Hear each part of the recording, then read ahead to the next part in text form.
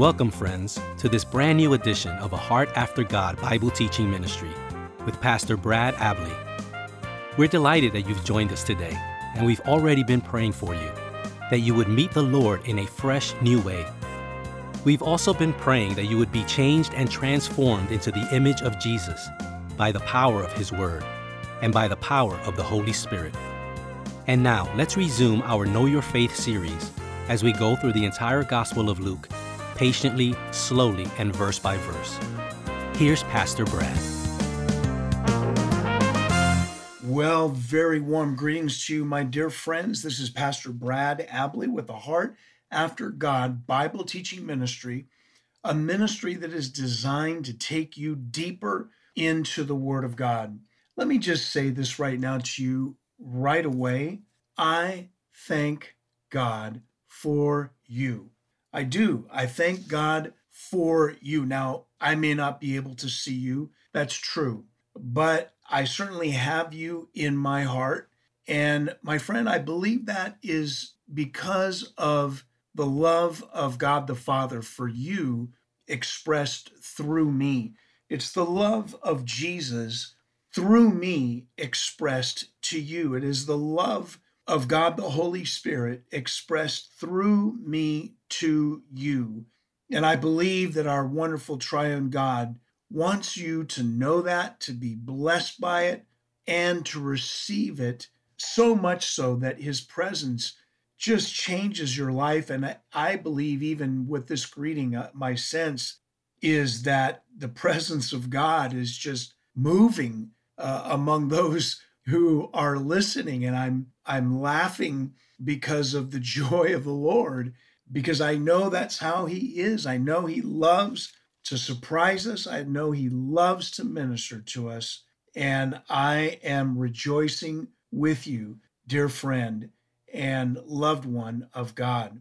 Well, we are in now part 66 of our wonderful series in the Gospel of Luke. What a joy to be able to personally to teach and preach through this wonderful gospel, but what a joy to be able to do it with you. What a joy for us all to be able to know our faith. That's the title of the series, the Know Your Faith series. And we have been digging, and we're going to continue to dig deeply into the Gospel of Luke, such a unique gospel that was written by a Gentile, the only Gentile writer in the entire Bible, and he's writing to Gentiles as well. And Paul, as we see in the book of Acts, primarily starting from Acts 16 to the end of Acts, Luke was a part of the Apostle Paul's apostolic team. He traveled with Paul and Timothy and Silas and others. And so Luke is quite a unique individual who wrote not just the Gospel of Luke, but he wrote the book of Acts as well, which I affectionately refer to as Luke Part 2, because he really is continuing on with the work of Jesus in the book of Acts. Well, we are in Luke chapter 9, and we're going to look at verses 51 through 56. And before I give the title, I want to ask you a question, and then we'll pray before we get into the Word of God. And here's the question, my friend. How well do you know the love and mercy of God? How well do you know the love and mercy of God to you? But then how well are you moving in the love and mercy of God towards others, especially towards those who fail, maybe even yourself? How well do you move in His love and His mercy toward others? There's a key aspect of this, and we'll get into it in just a moment. But before we open up the Word, of course, you know by now, I always want to pray. Now, Father, I just bring your sons and daughters together with myself And then even for those that are listening out of curiosity or because someone suggested that they listen, but they don't yet know you, we ask for your kingdom to come and your will to be done on earth as it is in heaven in all of our lives. We pray, Holy Spirit, that you would open our eyes, our ears, our hearts, not to miss one thing that you have for us, because your word is so, it's like nuclear spiritual power. It can absolutely radically transform anyone with an open heart. And we're asking that you would do that now before we get into your word and before we go into the rest of this message. In Jesus' name we pray. Amen and amen. The love and mercy of God, part 1. That's the title of this message today. The love and mercy of God, part 1. And I already know that it's going to be part 1 because there's way too much to get into to try and accomplish in just one message. This topic, really, when you think about it, it covers the entire Bible. And so we ought to try to absorb and understand as much as possible through the aid of the Holy Spirit. Now, Luke tells us when the days were approaching for his ascension.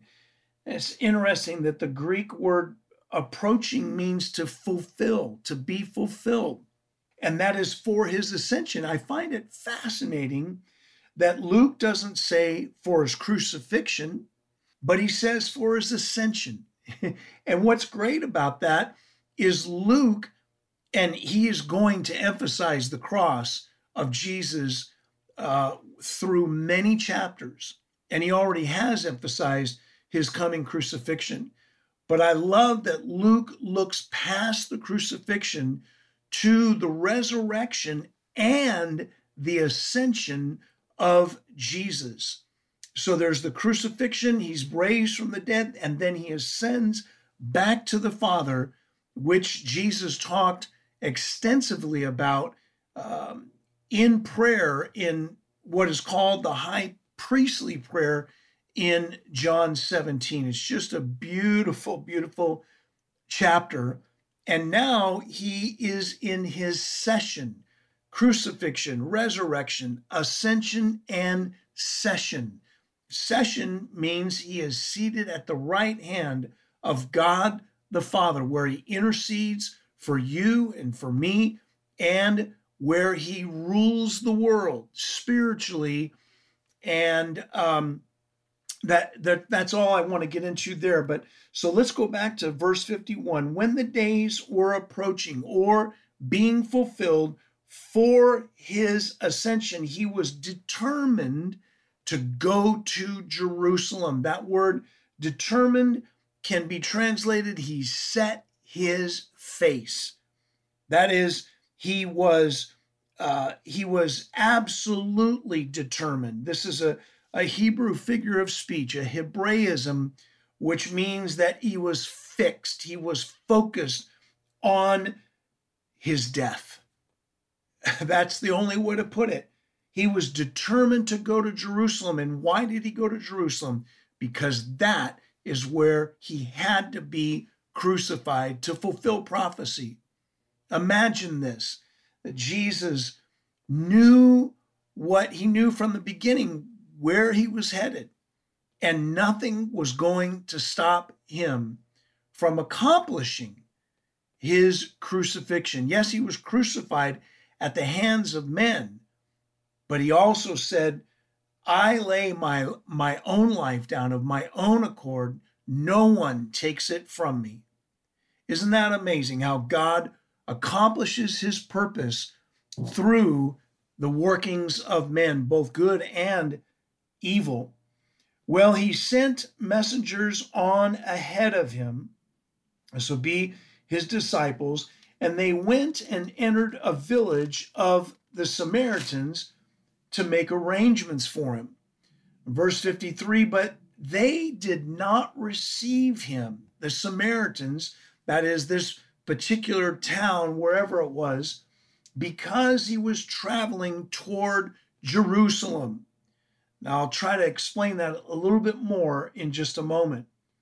When his disciples, James and John, saw this, they said, "Lord, do you want us to command fire to come down from heaven and consume them?" They were incensed. And Jesus said, he turned and rebuked them and said, "You do not know what kind of spirit you are of. For the Son of Man did not come to destroy men's lives, but to save them." And they went on to another village. It is interesting, isn't it, that James and John, who elsewhere are called the sons of thunder, because of how harsh they could be. And here's a good example. Now think about it, my friends. Jesus had already finished reproving them for their hardness of heart and for their pride. Remember when they couldn't even cast this demon out of the boy, and yet right after that they were arguing over who was the greatest. You see, they're thinking only about themselves, not about Jesus whatsoever. And then that's when Jesus took the child and stood him by himself and said, "Unless you're willing to humble yourself and become like this child," that is childlike faith, "you cannot see the kingdom of heaven." And then John said in verse 49, "We saw someone casting out demons in your name, and we tried to prevent him because he does not follow along with us." And Jesus said, "Don't hinder him, for he who is not against you is for you." Now, the very people that Jesus is trying to reach, remember, in fact, earlier in his ministry, you can read about it in John 4. Jesus had this dramatic encounter with a woman at the well in Samaria. She was a Samaritan woman. And in this encounter that he had with her, by the end of the conversation he had with her, she believed in him as the Messiah. She went to the men of the village. They came out, and multitudes of them were saved. And so here it is. This would have been a different town of Samaria. But here, the disciples knew this. They witnessed the fact that there was a major turning among Samaritans to faith in Jesus. And yet, only sometime later, these very men wanted to call down fire from heaven upon these Samaritans in this town who would not receive Jesus. Now, what's also interesting is they had witnessed many people refuse to repent of their sin, refuse to give their lives to Jesus.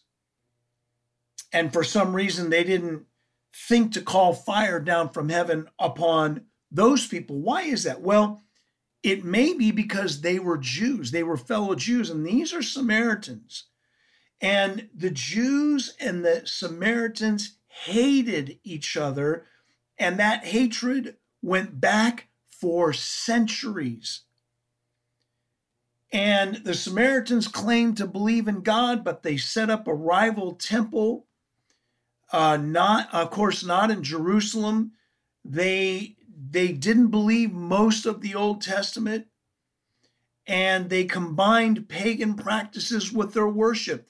So the Jews saw these Samaritans as false believers, and the Samaritans then pointed the finger back to the Jews. And so it looks to me, my friends, like James and John allowed this simmering hatred for the Samaritans to blow up and to take personal offense for their Lord because they didn't receive him. Why? Because he was traveling to Jerusalem. And they resented Jerusalem because they viewed Jerusalem not as the real temple where God dwells. They viewed their own mountain, Mount Gerizim, as the true place of worship. This is the exact issue that Jesus had with the Samaritan woman. Now we need to come to the place, my friend, where was the love and mercy of God in the hearts of these two men that they witnessed in the life of Jesus over and over and over again?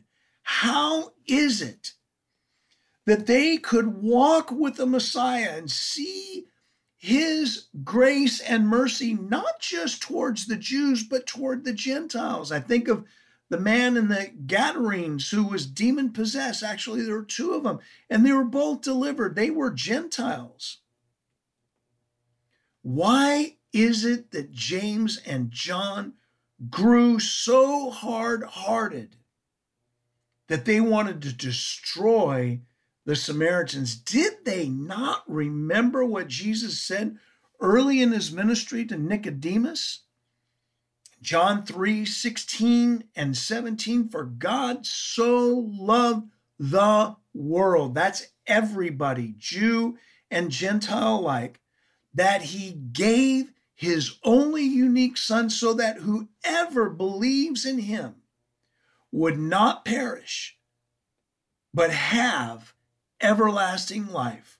And then verse 17, for God did not send the Son into the world to condemn it, but that the world should be saved. They knew this, my friends. They knew the reason that Jesus came. So again, we come back to the question, how is it that they did not move in the love and in the mercy of God? I'll tell you. The reason that they didn't is because they were self-righteous. You can see that going back a few verses before our main passage. They tried to prevent someone casting demons out. Why? Because they did not follow along with us, is what they said. They were arguing over who is the greatest. Only a self-righteous person, a self-righteous man or woman would get into an argument like that after a miserable failure and being rebuked by their own Lord. So how is it that they could not move in the love of mercy of God? It's because of their self-righteousness. And at the root of self-righteousness is pride. Pride causes us to think that we are better than we are. It causes us to look down at others, and it closes our eyes to the love and the mercy of God that we need ourselves. You see, my friend, when you live, we have a saying here in the United States, there but for the grace of God go I. I often say to myself, why did God have mercy on me and enabled me to give my life to Jesus while people who are driving up and down the busy freeway or the streets, or so many people are outside of a relationship with Jesus? How is it that he saved my soul back in 1980, 1981? I don't understand it all. But to this day, more than 40 years later, I am grateful to God for my salvation. I am grateful to God that he forgives me of my sin every single time that I ask him. I'm grateful to God that he forgives me. Then how could I possibly refuse to forgive somebody who has sinned against me, who has offended me, or I think it's Colossians, maybe it's Ephesians. I'm not. Paul urges us to forgive someone that even if we have a complaint against them. And so, how could I not extend the love and the mercy of God to someone else when I desperately need the love and mercy of God for myself every moment of every day? But you see, my friend, if our heart is so hard that we can't see how desperately we need the love and the mercy of God for us, for ourselves, we are not going to give that love and mercy out to others.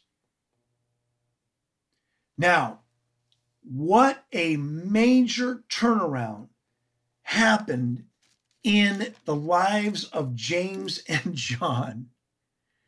You know, you see John becomes the apostle of love. He writes about love so much in 1 John.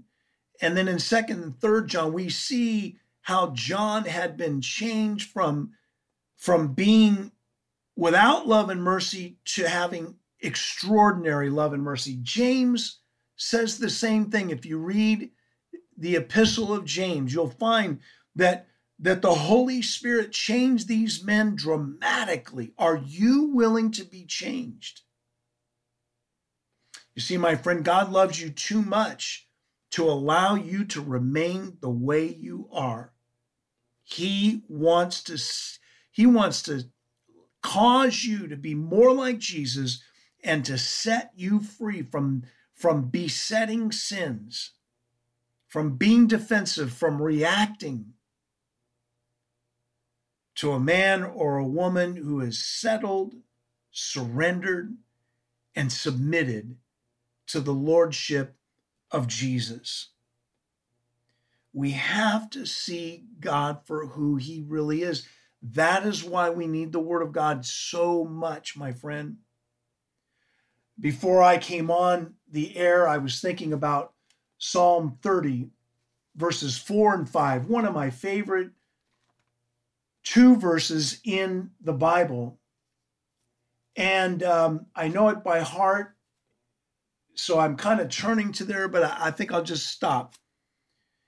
David says, "Sing praise to Yahweh, you his godly ones, and give thanks to his holy name." And here's the reason why. "For his anger is but for a moment. His favor is for a lifetime." Did you hear that, my friend? His anger is but for a moment. You know, in Hebrew, that word, "but for a moment," literally means the blink of an eye. That's how long God's anger lasts. For a blink of an eye, just like that, it's over. But his favor lasts for a lifetime. He is slow to anger and abounding in loving kindness. Would you say that with me? Heavenly Father, would you say it with me? Heavenly Father, thank you that you are slow to anger and abounding in loving kindness. Thank you that your anger lasts for a blink of an eye, but your favor lasts for a lifetime. In Jesus' name, amen. Now, how do you develop the love and the mercy of God? One day at a time. My friend, if you're like me, you're going to fail. I have to guard my heart every single day. I am very engaged with public policy. That is politics. That is how a nation is governed. And in our nation, we are in a battle for the soul of our nation because wicked men and women who hate God and are concerned about dominating others put into place policies that ruin our nation. And it makes me furious because it's so unrighteous. But if I'm not careful, let's say I run into someone like that, how can I witness to that person if I am seething with anger towards that person? And so I can be angry about unrighteousness, but I can't let it control me. I have got to first and foremost move in love and mercy. Those people are deceived. Only Jesus can set them free, but he wants to set them free through me. How can I be that way for him? How can I extend the love and the mercy of God to anybody that I come into contact with? Number one, I have to live a lifestyle of repentance, daily repentance. In the Lord's Prayer, what does he say? Give us this day our daily bread. So you see, the Lord's Prayer is a pattern of daily prayer. Now, I don't know about you, but I know for me, there's not many days that go by I don't need to repent of something, and maybe several times a day. But it's when I repent of my sin and receive forgiveness that I understand the love and the grace and the mercy of God. And therefore, I can extend that same love and mercy to God, from God to other people. The greatest mercy, the greatest expression of God's love and mercy, my friend, is to give you eternal life through Jesus Christ, who alone can forgive you of your sin. And he's offering that to you right now. If you will surrender your life to Jesus, he will forgive you and he will make you a brand new person. And all you have to do is say a simple prayer with me, but you must mean it in your heart. You must be willing to completely surrender your life to Jesus. And if you're willing to do that now, pray with me these words. Lord Jesus Christ, pray with me, Lord Jesus Christ, I surrender my life to you. I need you to forgive me of my sin, my guilt, and my shame. I need a brand new life that you are offering me. I need to know that the moment I die, I will go straight to be with you in heaven because of your mercy and love, and because you bore my sin on the cross. Thank you, Jesus, that you have heard my prayer. Thank you, Jesus, that you are now my Lord and my Savior. Now, friend, let me pray for you. Father, may the power of God come upon every man, woman, and child that just prayed that prayer. Transform them, protect them from the powers of darkness, from the allurement of the world and the pressure of man. Hide them in the shadow of your wings and keep them in the love of God forever and ever. I ask this in Jesus' name. And for the rest of you, may the Lord meet your needs according to his riches in glory by Christ Jesus, physically, emotionally, and financially. May he bring his answers to your cries. In the holy name of Jesus, amen and amen. God bless you. Thank you, Pastor Brad, for this outstanding message and time of ministry. Friends, Pastor Brad and his wife Maureen need a prayer team. Would you kindly consider praying for them on a daily basis? Thank you for your partnership. If you've been blessed by this ministry, please tell others about it. If you would like to partner with him financially, please go to his website at bradabley.com. You can also check out his 2 devotionals and his commentaries on Amazon.com. Until next time, we pray that our Lord stir you daily to have a greater heart after him in every way.